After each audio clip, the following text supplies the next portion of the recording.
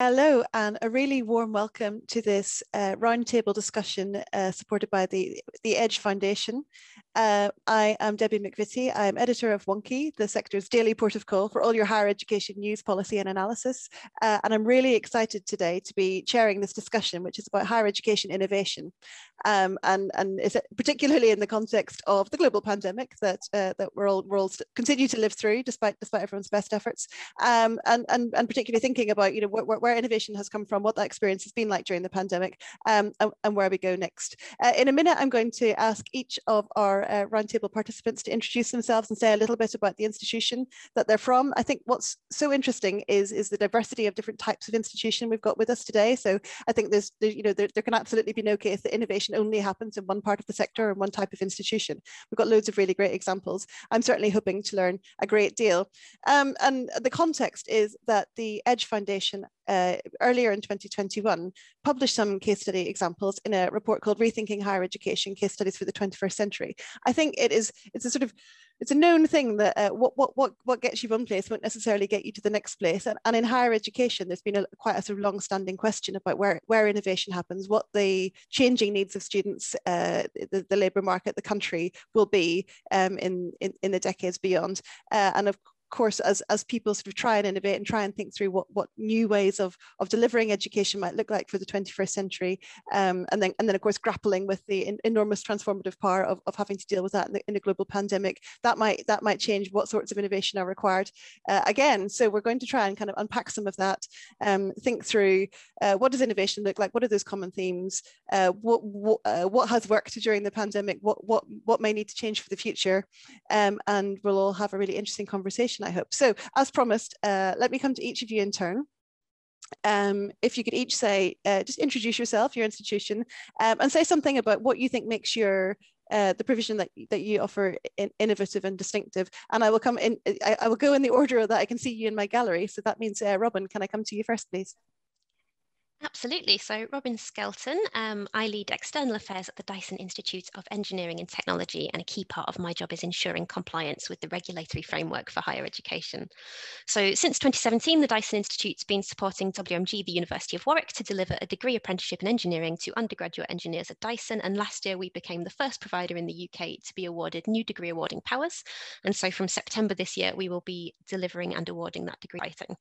In terms of what's unique about us, we are based on the Dyson Technology Campus in Malmesbury. Our students work 3 days per week in Dyson, where they're employed as undergraduate engineers working on live engineering projects.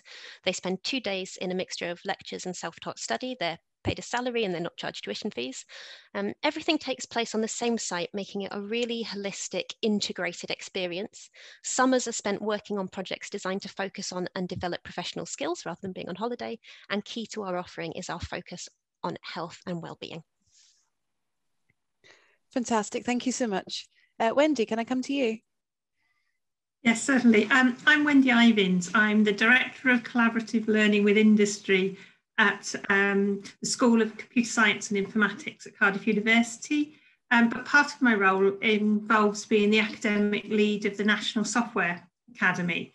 And we teach software engineering at Software Academy in the hope that we can make our students more employable. So our key ways of doing this was to work much closer with industry partners so that we're able to give our students projects throughout their degree course. So it's almost like they get their work experience embedded into the course itself. So they typically do about 6 to 7 weeks in terms of the learning that they need within the modules. And then their last sort of 4 weeks are spent doing projects with real clients. And it means as well that staff work very collaboratively as well, so that the projects span across the different modules that are being done, and the students are then assessed across these. So it's a very collaborative way of working in terms of from the staff, from the industry, from the students' point of view, and it certainly has helped to improve the students' employability skills.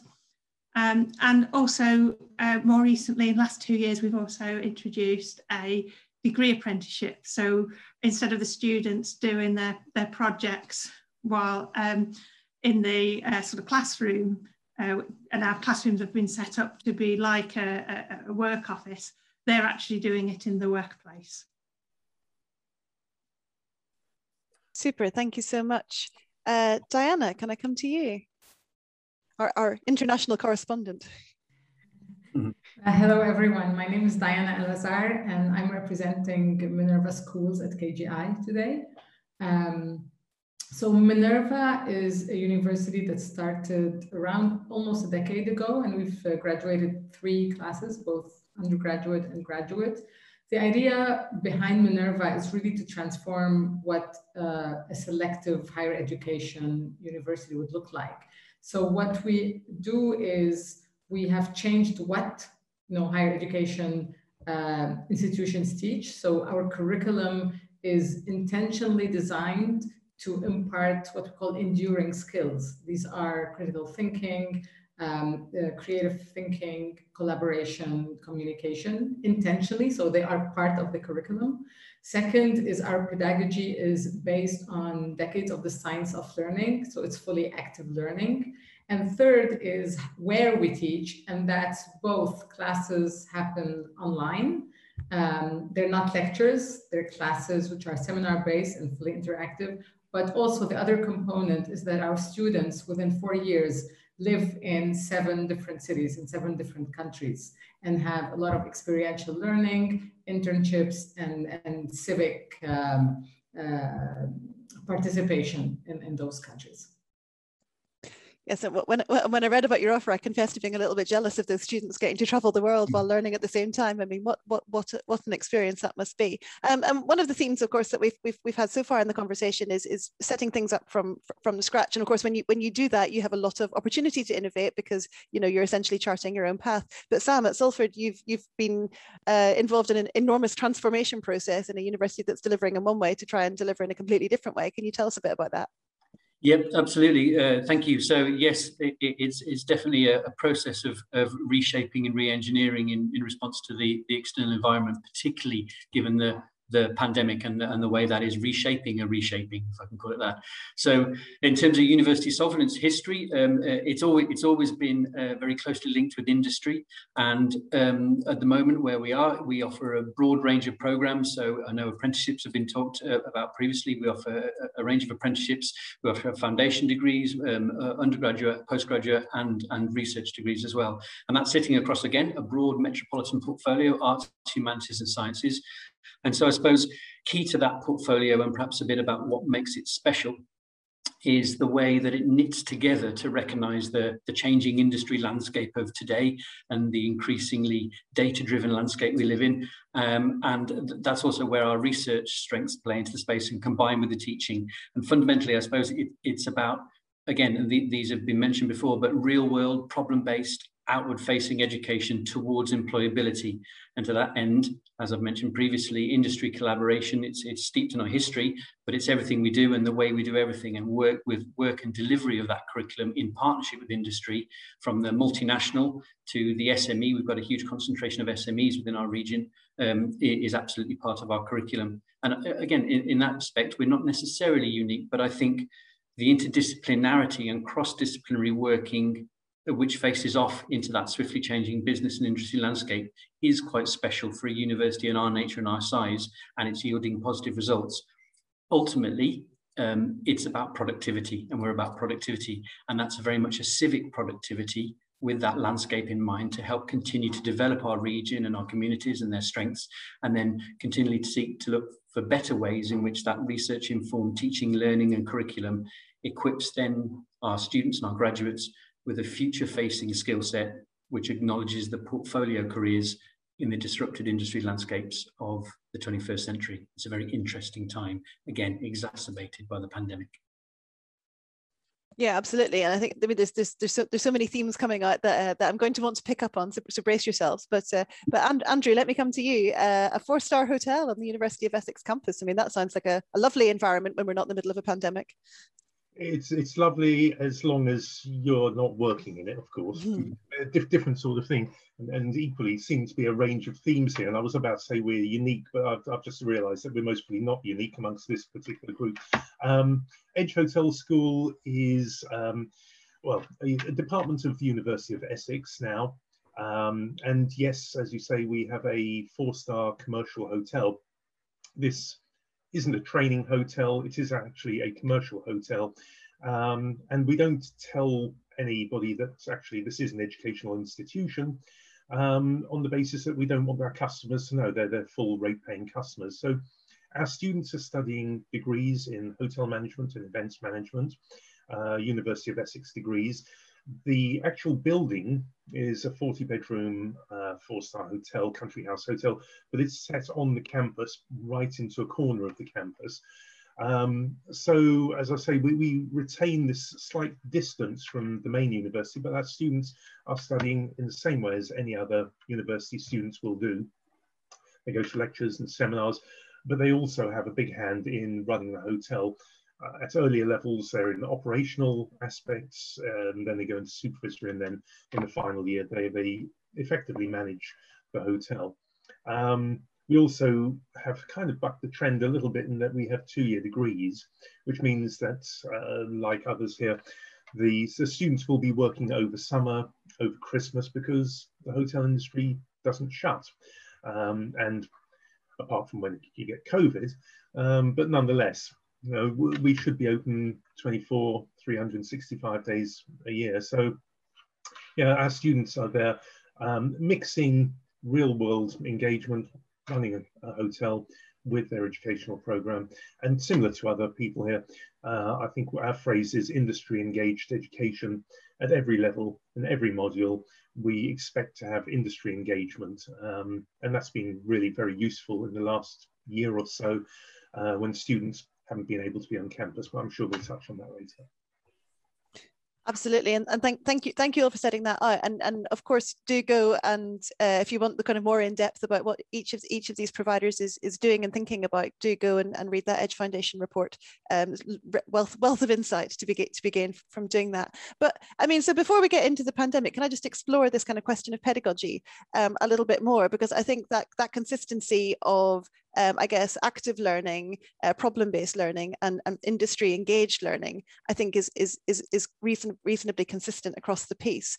And I'm curious, I think, how I think I can see on the face of it a strong appeal to students, but I'm quite interested in your experience about what it's been like transitioning students into that sort of different pedagogical environment, because of course you're asking students to learn in a rather different way than they might have done at the earlier in their educational experience. So I guess I'll direct questions to individuals, but as the conversation evolves, do kind of pop your hand up if you want to jump in, and I'll call on you. But Robyn, can I ask you about that, and what's that kind of transition experience been for your students, and how have you kind of evolved to meet their needs in that way?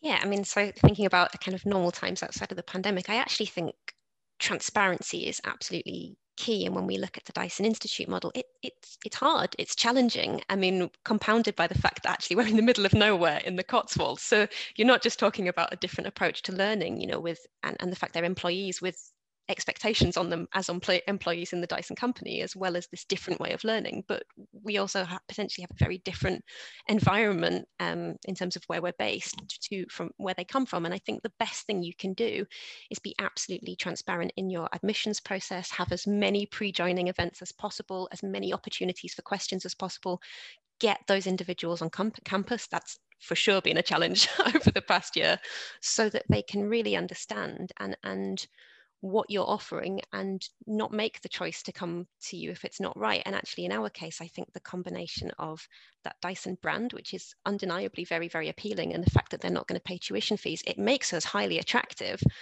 The hard thing is actually getting people to understand that for many people, it isn't the right choice. And it's so important that we give the people, the individuals who want to come to us, the ability to understand and set themselves up for success, if that makes some sense.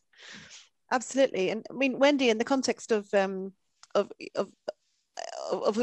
training people to be software engineers. I mean, are you recruiting students who already have that aspiration and are very kind of confident about what that looks like, or is there actually is it a bit of a do you need to kind of build things in to support students to learn in that different way? It's certainly a mixture. So some of the students that join us have got computing A level and have had experience, but we've also got some students who learn computing from first principles already on the course. We're lucky in a way because we've still got a computer science degree that runs at our Cardiff campus. So if somebody wants to do a more traditional computer science course, that's available, but we've always sort of marketed the software engineering courses as an opportunity for people to work on real projects in teams and in an environment that's sort of more office-based, so they've got that experience as they go through. So it tends to be the ones that do want that sort of the working with clients that join the course. And Andrew, I saw that your hand was up. Did you want to come in here? Yeah, no, so I was just going to agree with Robyn. I think the transparency bit is absolutely crucial. And it's got to be spelt out very, very clearly when students and parents as well are considering these sorts of programs, so that you don't get this idea of being missold when you actually get there, or disappointment. And I think showing people around a location is really important, but I think you've also got to be a little bit careful, because we find that students get to see the things they want to see. So walking around a 4-star hotel, they like the idea of being there, but perhaps not working in it because it's very different back of house. And I think the mantra that we keep trying to say to students is, you're not only going to become a student, a higher education student in the Edge Hotel School and of the University of Essex, but you're also going to be a young professional.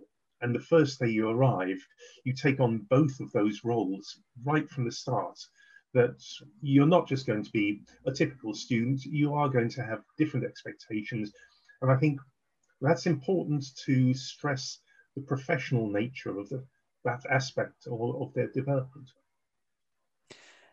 I mean, and Diana, I mean, I've no doubt when students are signing up to the Minerva experience, they know fully that what that involves, because it's such a unique experience. But learning to learn online is something that we've all seen students struggle with over the course of the pandemic. And what is it that helps students to be able to engage in that kind of environment?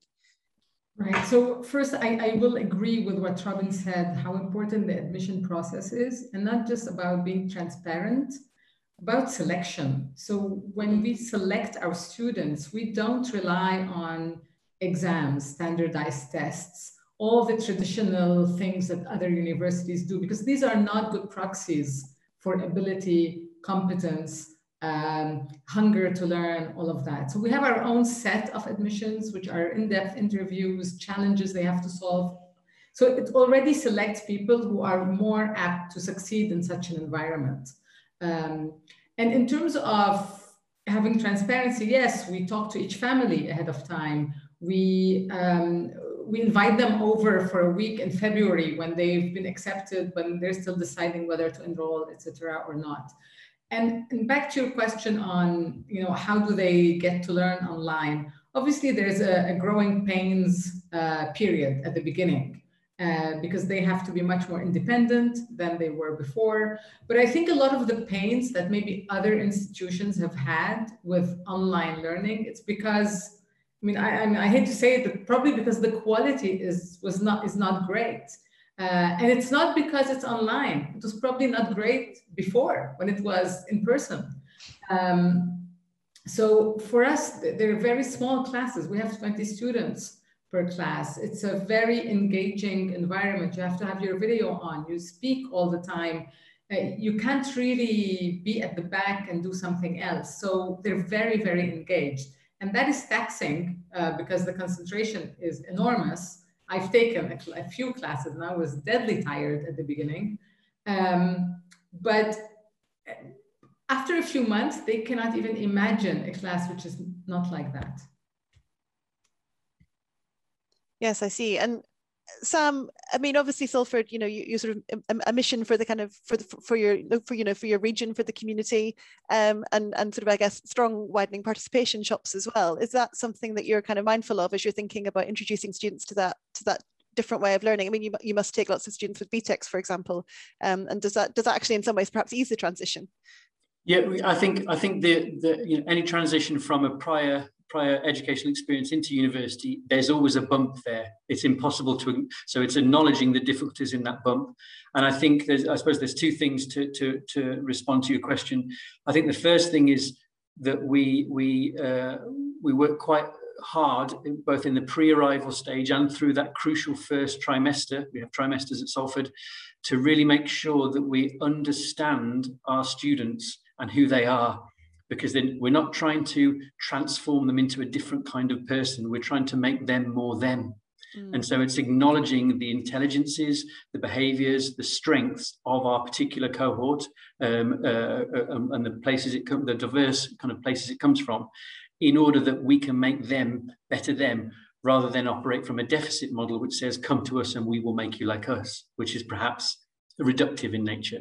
So the first thing is there's a real acknowledgement prior to arrival and through that first trimester that actually they're coming into a new place, and they're coming into an environment they may be unfamiliar with, some anxiety there, absolutely, but that's normal, and we need to help scaffold them through that transition. I suppose part of what we do from the point of engagement onwards is begin to get them to look at the exit door in 1 year, 3 years, however many years it be. And that really comes back down to our curriculum design principles, which are in the case study you referenced earlier. There's a diagram explaining them. And one of them is about path to professional.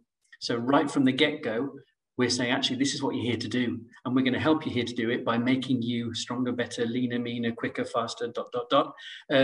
And this is how we're going to do it. But it's about you actually begin to think of yourself as a professional from the get-go. Now, obviously, that's going to be shaped, for instance, in our nursing provision, than it might be in our graphic design provision. But the path to professional is laid out using the student journey as the core all the way through the degree, so that actually they're beginning to consider, well, what might I use this for, and how do I consider myself as a professional?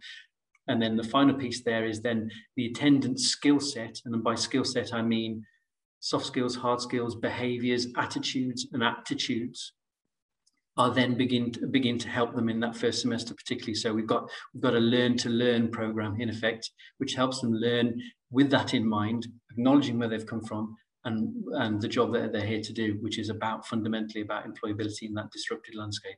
So yes, we do take a huge amount of time, and there's always more we can do. That transition is a problem to be navigated, not solved. Yeah, I'm a little scared of your graduates. they sound practically bionic, but it's I think it's really interesting that you say, you know, this is a space where students can be more themselves, and I think that's, you know, sort of an essential aspect of the sort of innovative space, where it's, we're not saying there's this one thing called higher education and you're either in or you're out. And I think so much of the national discourse, I think, sort of assumes that that's how it should be. And this is, I guess, a kind of a true form of widening participation, perhaps you might argue. And so, okay, so we've got these sort of active pedagogies, lots of employer engagement, lots of interaction between students. And then, of course, the pandemic hits, and all of this has got to be kind of put online in some way or another. So, you know, what I guess tactics did you adopt to try and kind of keep the spirit of that experience for your students as best as possible? And I think especially when that transition happened essentially overnight about 18 months ago. And Andrew, can I start with you as being, I guess, of everyone, the most kind of you know, hoteling and the hotel industry is so very in person. You know, how did that translate? Yes, I suppose we had a double whammy. Not only was higher education shut down, but also hotels and hospitality was shut down. So there wasn't even the opportunity of looking at other options or other hotels or other types of work experience. The transition, I vaguely remember it as completely chaotic, very creative. Well, I did have hair at the time, but that's gone. We first of all I think we had a first short period where we actually had some students who we felt we had to deal with immediately. So we put together what we called virtual shifts. And these were effectively online activities that they could engage with, which mirrored their intended learning outcomes. To say they were successful, brilliant, would be an overstatement. I don't think they were. It was a transitionary method, but it got us through a couple of months, which gave us a breathing space to look fundamentally at what we were going to do with the students. And what we came up with was, yes, a different type of virtual shifts, looking at the intended learning outcomes, but also going back to our ethos of industry engaged education. Because we had really good connections with the industry and we had a lot of goodwill there, we decided it was time to cash in and capitalize on a lot of people who are sitting at home with, dare I say it, limited amounts to do and a lot of goodwill. So we actually created workshops, whole courses really, which were run by people from industry, by various different brands and companies. So we had the Dorchester collection coming along, and they actually delivered part of their graduate training scheme to our final year students, which of course helps them immensely to increase their profile, but also gives our students that really, I suppose, granular feel of what's going on in industry. We were helped by other organizations, Leonardo Hotels and Juries Inn, who brought in their senior managers to run workshops. And so rather than just having, yes, the academic side and the lectures and seminars carried on regardless, but on the practical side, what we had was, as far as is possible, an immersion into industry and a real understanding of the traumas that were going on in the industry at the moment and what the managers were thinking about in the future. And we were also very lucky to have what we called community events, where we gathered a range of professionals from the events industry, so people from the O2 and Wembley and places like that, to have a panel, but we also had hotel managers. And we ran several of these where, yes, it was a bit like question time, where we were asking questions and they were coming out with answers, but then we encouraged the students to engage with those professionals. Is it preferable to actually being in the hotel? I suspect that students would say they'd still prefer to be in there because they tend to enjoy the actual personal experience. But as a supplement, I think it has been working reasonably well. And I hate to say it, I think this is something that we're going to have to keep on the back burner, certainly for the next few years, because the future is by no means certain. Absolutely, and I mean, two things I really love about that. One is that sort of you know, what are the resources we've got, and how can we kind of do things with those resources, and that I think is kind of, you know, the soul of innovation, isn't it? Is to kind of make, you know, use what you've got as best you can and do something a bit different. It's either a mark of superb and supreme leadership or sheer panic. I'd suggest it's the latter. But you can always reverse engineer after the fact. And there was a second thing, but I've forgotten what it was. So I think we'll just draw a veil over that and move swiftly on. Diana, can I come to you? Because of course all your students signed up to learn online, and that's exactly. But part of that experience is supposed to be kind of moving around the world, living in community. You know, that sort of civic engagement. I mean, how did that change, or what to what extent were students able to engage with that during the pandemic? Yeah, so maybe we were at the other extreme from Andrew, where in the sense that our learning was not disrupted by a day, because all of it was intentionally set up to be virtual. Classes were not disrupted. However, we had around 600 students, virtually none of them in their home city, and maybe over 90% of them not in their home countries. And a lockdown happened. And our challenge was helping and ensuring most of these students were able to go back home. And that was a logistical challenge. It was a lot of work. However, what we were lucky with is that we could keep all our residential halls, so no student was kicked out. They were encouraged to go home when and if they could. So from that perspective, there was more stability than I think for many, many other students around the world, that their academics were maintained, their housing was maintained, and they could go home and continue their studies if they wanted to. Obviously, there was an experiential part of the program. Luckily, our semester ends at the end of April. So when the lockdown happened, in most countries, we were really towards the end. And the uncertainty we had was over the summer, is that what were we going to do over the fall? And whether we're going to maintain our global rotations, et cetera, or not. And these decisions were, as you remember last year, the situation was changing every week. So at the end, what we decided to do for fall 2020, so from September to December last year, was enable only 2 locations, which were Berlin and London, which were doing at the beginning better than other countries. And we had our students there, those who wished to go, and those who didn't could stay remote. And a lot of and then in the next semester, so January to April of this year, Korea, Seoul was an option because that was a safe place to go. But there were obviously some challenges. In Seoul, they had to quarantine for 2 weeks in a semi-prison before they could go back kind of to the outer world. In terms of the experiences, they were, I would say, some were hybrid, some were online. We could bring employers to have sessions online. For example, as our students were in Taiwan at the end of 2020, the semester, they were supposed to have a meeting with the president, the Taiwanese president, in person, and that happened online.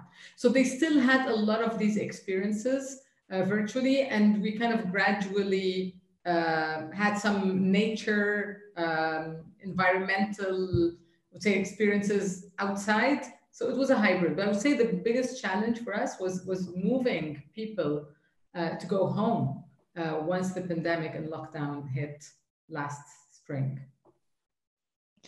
Yes, I can only imagine what a challenge that must have been to kind of worry about and to worry about everyone's sort of well-being and at the same time. And I think there's something quite interesting about the way the pandemic, because I think there's sort of 2 versions, and I think some people have experienced it differently. One is where people lost opportunities, or they didn't get things that they were expecting to get, and then there's a version that says, well, the thing that you got wasn't what you expected, but it may have equipped you with skills or allowed you to reframe your kind of understanding of the industry in a different way, and that can be differently useful. I'm not sure we can sort of say more or less, but that's a different experience, but it still means something. It's still important. Wendy, I mean, thinking about then that sort of relationship with employers particularly, I mean, I can sort of see how it's possible to transition software engineering into an online space, and one of the things your case study mentions is that a lot of your students were using things like online project management tools anyway. But in terms of those kind of really necessary kind of interactions with employers and building those networks and those sorts of relationships that students kind of really gain from, how did that translate into the online space for you? The project side of it worked really well. I think in some ways it was easier for our clients because they had the time to join us online because of the pandemic. The industry was going this way anyway. A lot of the companies, software companies we were working with, had their people working at home as well. So we were all going through the same sort of problems, but it meant that there was a lot more flexibility as well in terms of the clients being able to meet up with the students. So that side of it worked nicely. It's just perhaps some of the other things that are nice to do. We managed to get quite a lot of companies coming in and giving talks that aligned with modules, but the sort of the coming in and doing networking sessions and sorting out placements and that sort of side of it, those things were a little bit more challenging. They still went ahead, but it was harder to get the students and the companies engaged in terms of meeting up, and I think because of the uncertainty as well, because we've been going through lockdown after lockdown, trying to take somebody on over for 3 months over the summer was a big commitment when it's still unclear exactly what's going on. And Sam, I mean, employers that you work with must have been going through absolute you know, trauma themselves, you know, thinking about, would they still exist after the pandemic? You know, how many staff did they have to put on furlough and all that kind of thing? I mean, how did you find that affected your ability to maintain those relationships and sort of keep their engagement with the educational side of what they were doing? I think it would be remiss of me to say it wasn't disrupting and continues to be disrupting as everyone navigates the next normal or the new normal or whatever we might be calling it this week. But I think the relationships, particularly with course teams, in actually uncovering what might work. You know, this is where our course teams have got absolute connections at the grassroots into industry, and obviously we continue to engage with the professional, regulatory, and statutory bodies to actually take a steer from them as well. So the answer I have is unfortunately messy, but actually the messiness is the characteristic of the answer, and the answer was many and varied conversations on an ongoing basis, using the contacts and the connections that we've got in order to arrive at a best working practice for the student. And all of that was focused on the learning outcomes. So how can we work with our employers to continually to satisfy these learning outcomes in a different manner? So yes, it was disruptive and continues to be, but I think by it's the effort put into that continual dialogue and maintaining that dialogue, because just when you feel you should be retracting and just concentrating on what's on my desk today because of all these things piling on, that's the exact moment when you need to open the door and have a conversation. Because otherwise what will happen, it happens in a bubble, and then later down the line, bubbles always break in the interface. They're perfect in the bubble, but it'll cause problems. So I think there was and continues to be significant effort in maintaining those relationships, both at program level with the industry contacts that an individual module leader might have, through to conversations with PSRBs, and it goes on. And I think we are perhaps in a different space now, as opposed to the early point of the pandemic, where some of the reactions the people are recounting, I absolutely recognise that. Right, okay, it's today, is it? Okay, let's get on. Now we're in a more considered space, and I suppose what we're seeking to do now is almost not to reach a point of it's going to be like this, but to recognise that we've got an iterative development. So almost, whereas at the start we needed conclusions and we need them by 4 o'clock, thank you. Now we're actually a space where I'm resisting nailing things down definitively, because actually I sense that there's going to be an iterative conversation on how best to equip our students and what the relationship might mean, because everyone's figuring out that space. And in that respect, I think we all need to get, again, a little bit comfortable with being uncomfortable, because it's going to be uncomfortable for a while. And everyone wants fixedness, but I think that I would counsel against that. Sorry, I wandered off topic there a little bit. No, I think that's really interesting kind of point to pull out, because of course when times are uncertain and the world keeps changing and no one really knows what's going to happen in the next year, never mind decade, the thing that you want to invest in is the quality of your relationships and and I guess your organizational innovation and collaboration capacity, so that you're prepared for the future, whatever that future may hold. And I think that's a really important lesson for the whole sector, not just the kind of the cutting edge bit of it. Robyn, can I ask you about relationships with students, because obviously that's sort of trying to maintain that kind of sense of a community and engagement during the pandemic must have been a challenge. I mean, how did you handle that? It was, and I've been reflecting on this, and I think something that I have reflected on is the importance of organisational culture and of values. I think has really been emphasised by the crisis. So in our case, I think we were really lucky that our culture was already set up to provide a clear North Star, if you like, in terms of guiding us through the pandemic. And what I mean is that we are absolutely crystal clear, we have been since our conception, that the health and well-being of our students has to be at the centre of our decision making. And how that manifested in the pandemic was that the first thing we asked ourselves was, how are we going to know how every individual is doing and how we can support them? And how are we going to maintain a sense of community that we know is so important to supporting welfare? And so one of the first activities we undertook was mapping our communications platforms and mechanisms and working out how we needed to adjust them. So obviously we immediately pivoted to online student support provision. There was no delay, and we ensured that student support conversations were being proactively booked in. If we weren't hearing from individuals, we were checking in with them. That's, by the way, something we do normally do, but we've been doing it with particular rigor. We also enhanced that provision. So as an example, we implemented a framework called the 5 Ways to Wellbeing to encourage our undergraduates to take control of their own wellbeing. And we asked them and staff to share ideas of things that were working for them in video form. And that was a great community builder as well. We set up cohort channels on Microsoft Teams so that we could have more meaningful discursive chats with particular cohorts that were a bit more tailored. We also, in normal times, if you like, always have weekly meetings. They're called Friday morning meetings for all staff and students, and we spend half an hour together in person. We just moved that online. So we continued to have that once a week get together, and we reviewed the content of those meetings and gave them a bit more of a wellbeing focus, introducing things like that 5 Ways to Wellbeing framework. I think another important thing is we didn't forget about our student rep structures just because we weren't in person. We actually put a lot of effort into leveraging those structures and making sure they continued to function, because I think hopefully we can all agree that they are of unparalleled usefulness in working out what is actually going on with the student body and generating community activities and all of that kind of thing. And actually, just as an example, we held our mid-year meeting of student reps online, and we got pizza delivered to the houses to make it quite a community activity. And just a couple more examples. So at the height of the pandemic, we set up a weekly Slido. We gave every student the opportunity to ask any questions they had about the pandemic, about our response on a weekly basis, and we published the responses to those questions. And our director was sending out weekly emails reflecting on concerns, trying to reinforce that sense of community. Did we get everything right? No. Is our community as strong as it was? I don't think it is. And I think there's lots to address as we start to reopen.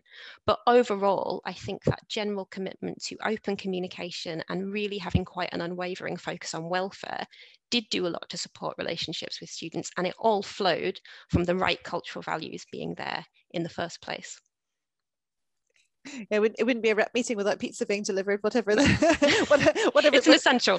whatever the circumstances. Everyone knows that student voice flows from melted cheese. And I say that from deep experience. I mean, I'm really interested. One of the themes that I pick up looking across each of your different very different case studies is this theme of personalization, of kind of being responsive to the individual student, of trying to set that student on a trajectory that meets their aspirations. And I sort of understand how you can do that at a reasonably, I mean, on a comparatively small scale. I realize, Robyn, having kind of like a very large community of students to work with probably doesn't feel like small scale, but if you think of how higher education has traditionally been delivered, it's it is to very large cohorts. And I'm curious about how you're thinking about that as we come out of the pandemic, and about how to kind of, I guess, remake those connections and reestablish that sort of sense of what that personalization experience for students looks like. And Wendy, can I ask you about that? I think one of the biggest influences in terms of the student sort of culture and student experience was actually the team working for as in, it's probably what differentiates software engineering just from pure computer science in a lot of ways, that working in team. And seeing how the students would collaborate together, they would review each other's code and trying to improve it, and work in pairs when they had problems, and all those sorts of things not only sort of helped them build the community between themselves, but also helped for them to get to know each other and to improve the quality of what it is that we're doing. But what we also noticed was that when if the team was working well, the experience was fantastic. But online, if the teams weren't working very well and problems occurred, it would be a lot harder for the students to be dealing with it, because they wouldn't be meeting face to face to solve these things. And we occasionally had to intervene with some of the teams and try to help to resolve that. We probably did that a little bit more than we would have done under normal circumstances. So you have to put a little bit more effort in to support the students at the time when there are these sort of issues, because it is, they're so isolated anyway. You don't want them to feel that or feel that they're unsupported. in these very difficult circumstances that they're working in. Yeah, absolutely. I'm going to sort of pause in case anybody wants to kind of add to that. I think that sort of covers the question. I mean, I think we're on the last leg of our conversation, and I think it's probably time to move on to lessons. And I think the way I quite like to do this, if that's okay with you, is ask a twofold question, which I'm happy to repeat if the kind of elements of it get lost in the conversation. One, I think, is about novel things that are absolutely going to be retained. The pandemic kind of caused creativity to happen kind of by default, really. And are there things that actually you think you will keep doing because they perhaps worked as well as they could in the circumstances, but may work even better in a different kind of post-pandemic? But also, did the pandemic teach you about something that you might have been doing that actually wasn't necessary, or are there things that you can actually stop doing based on lessons coming out of the pandemic, or that you'll do kind of really quite differently going forward? I think I'll sort of just round robin this one, but Diana, can I come to you first for that one? Sure. So yeah, I mean, from our perspective, there were not many things that we had to change or pivot, but one that we did was our graduation ceremony, actually. And we had already a very unconventional graduation, which was not walk on stage, get your degree, hear a speech, and go sit down. It was a 3-4 day event where we invited as many guests from the professional, academic, political spheres to have debates with our students on consequential matters. And our graduation is called Consequent. So one of the things we had to do in 2020 is do this virtually because for obvious reasons. And what we found out that we could engage people who might not have traveled to San Francisco, Nobel Prize winners, CEOs of big companies, etc. So, and this year we did it again, although there was a component of students in San Francisco who could get together for other events. But it made us wonder whether we should at least maintain part of that event virtually, because it actually allowed more what we used to call luminaries or guests to be part of that conversation. So it's probably a thing we're going to retain. And the next question was: Is there anything you're going to stop doing? You sort of think, actually, we were doing that because we didn't need to, and we can absolutely stop doing that now. Well, that's more on the staff side. It seems to me that no one's really going to the office anymore in San Francisco. Although they can once they're vaccinated. We're a very remote company. I'm in Switzerland. I have a colleague in Trinidad. I thought it was a joke, but no, he is in Trinidad. We're all over the place. But we did have this office in San Francisco where maybe 50% of the workforce was going there. And I think that's becoming less of a thing. We'll see. Yes, yeah, you sort of hesitate to jump to fixed conclusions about that sort of thing, but yes. it does raise really interesting questions about how being a higher education professional might look in the future. Sam, can I come to you? Same question. What are you going to keep doing? But also, is there anything that you think we absolutely don't need to do that anymore, given our learnings from the pandemic?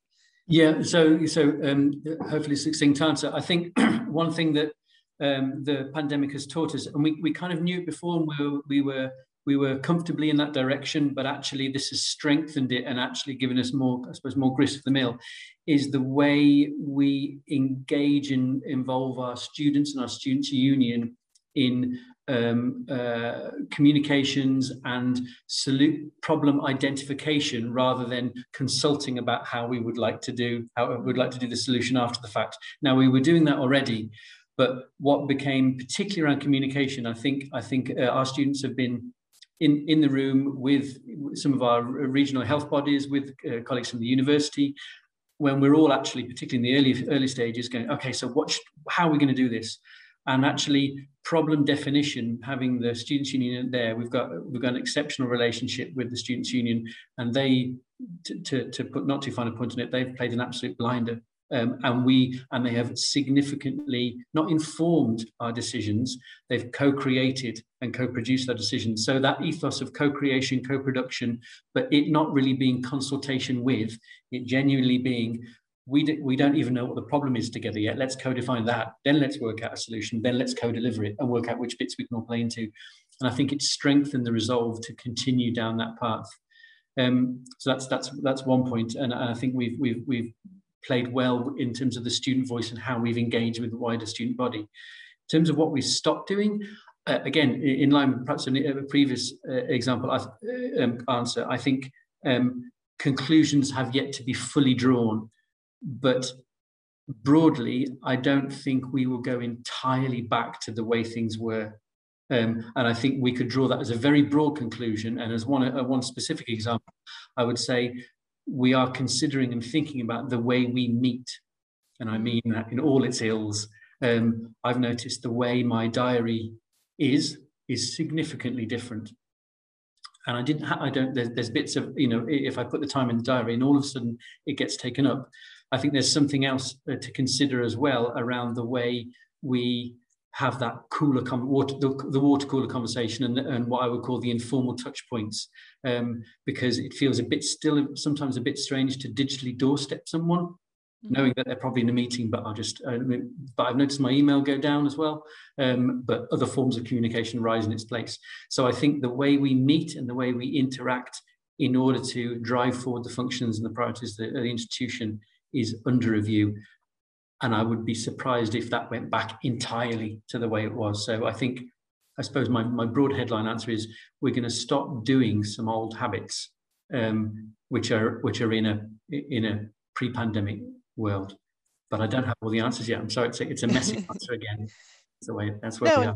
And some of it will, I suppose, evolve organically, and it's a question of how attentive it is possible to be to some of these questions. I mean, Andrew, you articulated something that your students really welcomed, which was sort of the employer engagement and support, and that you're going to kind of keep some of that going. But is there anything you would like to particularly highlight as being something that you're going to keep on doing after the pandemic, or indeed something that you're no longer going to do? I would agree with Sam. I think that originally we were a small independent higher education institution before we became part of the university, and I think that allowed us a lot more capability when the pandemic struck, because we were of a different mindset, and we found ourselves being sucked into the complacency and the regularity of a larger university bureaucracy. So we were in a good position when this started, because we still had those values and that expectation of we've got to fight for ourselves, we can't rely on other people, and we've got to be original. And I think that's helped us remarkably. And I think there are some things that we will keep. I think some online student activity is really useful because we're working in a different world. And I think the students need to have exposure to being able to communicate, even in the hospitality industry or the events industry, through this sort of medium. And therefore, to take that away would be effectively pulling us back a couple of steps, having hard won those benefits. I think what it's also done is it's reiterated the importance and the value of the work environment for our students. No longer do they just sort of think, oh, well, we're just going in to do a job and that's it. They now actively know why they're going in and actually are enjoying it tremendously because it was taken away. So I think that has had a positive effect. As I say, I think the thing that we're going to stop doing is bureaucracy. We had a clear the desks approach, which is anything that is not absolutely vital, dump it. This is not the time to be filling out forms because somebody needs to fill another form elsewhere which needs to be filed. And so in that regard, we've really trimmed down. So what we're not going to go back to, and what I'm going to fight tooth and nail against, is the same old paperwork and the same old comparatively pointless activities. Let's instead do things that are student-centered, student-focused, and that really do add value.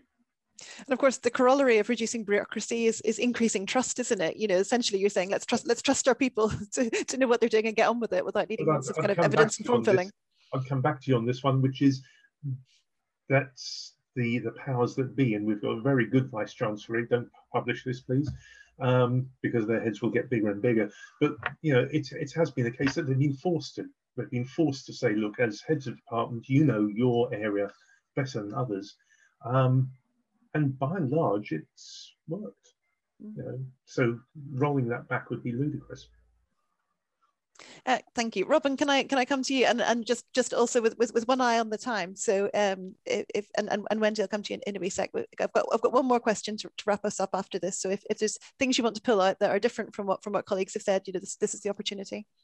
I think in a way it's been a horrible but great learning opportunity for us this year, because we haven't been delivering that academic programme. Warwick's been doing that for us, and so we've been able to learn lots and lots of things that, you know, whether it's simulated labs or whatever it might be that we will take forward. I think what I'd just dwell on is I think the pandemic really brought home to us that you can't deliver effectively if you don't also, you know, have an IT or staff welfare, if you're not having the same welfare conversations with your staff that you would with those students. And I think that the pandemic was at home for us, and we did things like making sure that team leaders were checking in daily with their reports just for 10 minutes, but having that really kind of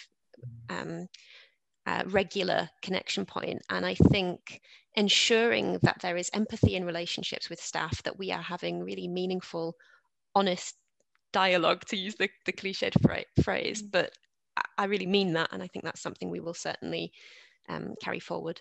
And Wendy, what about you? Key things to take forward, key things to stop doing? Key things definitely to take forward was the careful consideration of asynchronous and synchronous activities. You know, we had to really start to think about this, that when we had all the students together, we wanted to make things a lot more interactive. It was part of the community building as well. That we started to having to introduce sort of more videos or reading beforehand, and I think before now we've kind of sort of thought the students wouldn't do this in their own time, and perhaps underestimated the flexibility that it can bring. So it made I think in the future we won't necessarily feel that we've got to fill in all of the time, but try to think very carefully about what's the best way to deliver this in a much more blended approach and to allow a little bit more flexibility in the way that we move forward. And I mean, in our final 3 minutes, I have one final question, and with apologies to Diana, this one's not really for you, because this is about you know, government and governance and policy making in the UK particularly.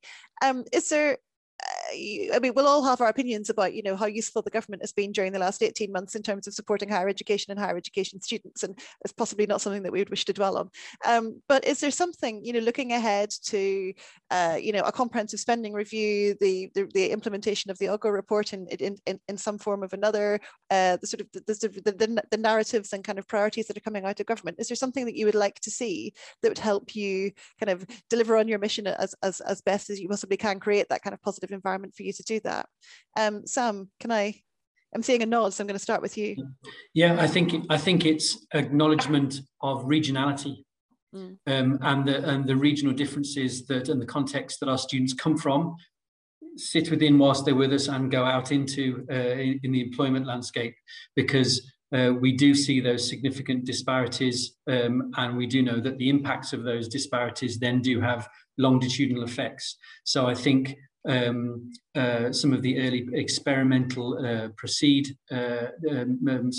conversations in the HE bill around proceed and its absolutism in the way that it's measured, I think it would be very helpful to actually recognise regional strengths and differences in the way that the government deals with it, which will then also seem, in my somewhat naive head, seem to actually then play in a more nuanced manner into the levelling up agenda. Because then it recognises where and how it needs to play in a very nuanced manner. So that would be my request.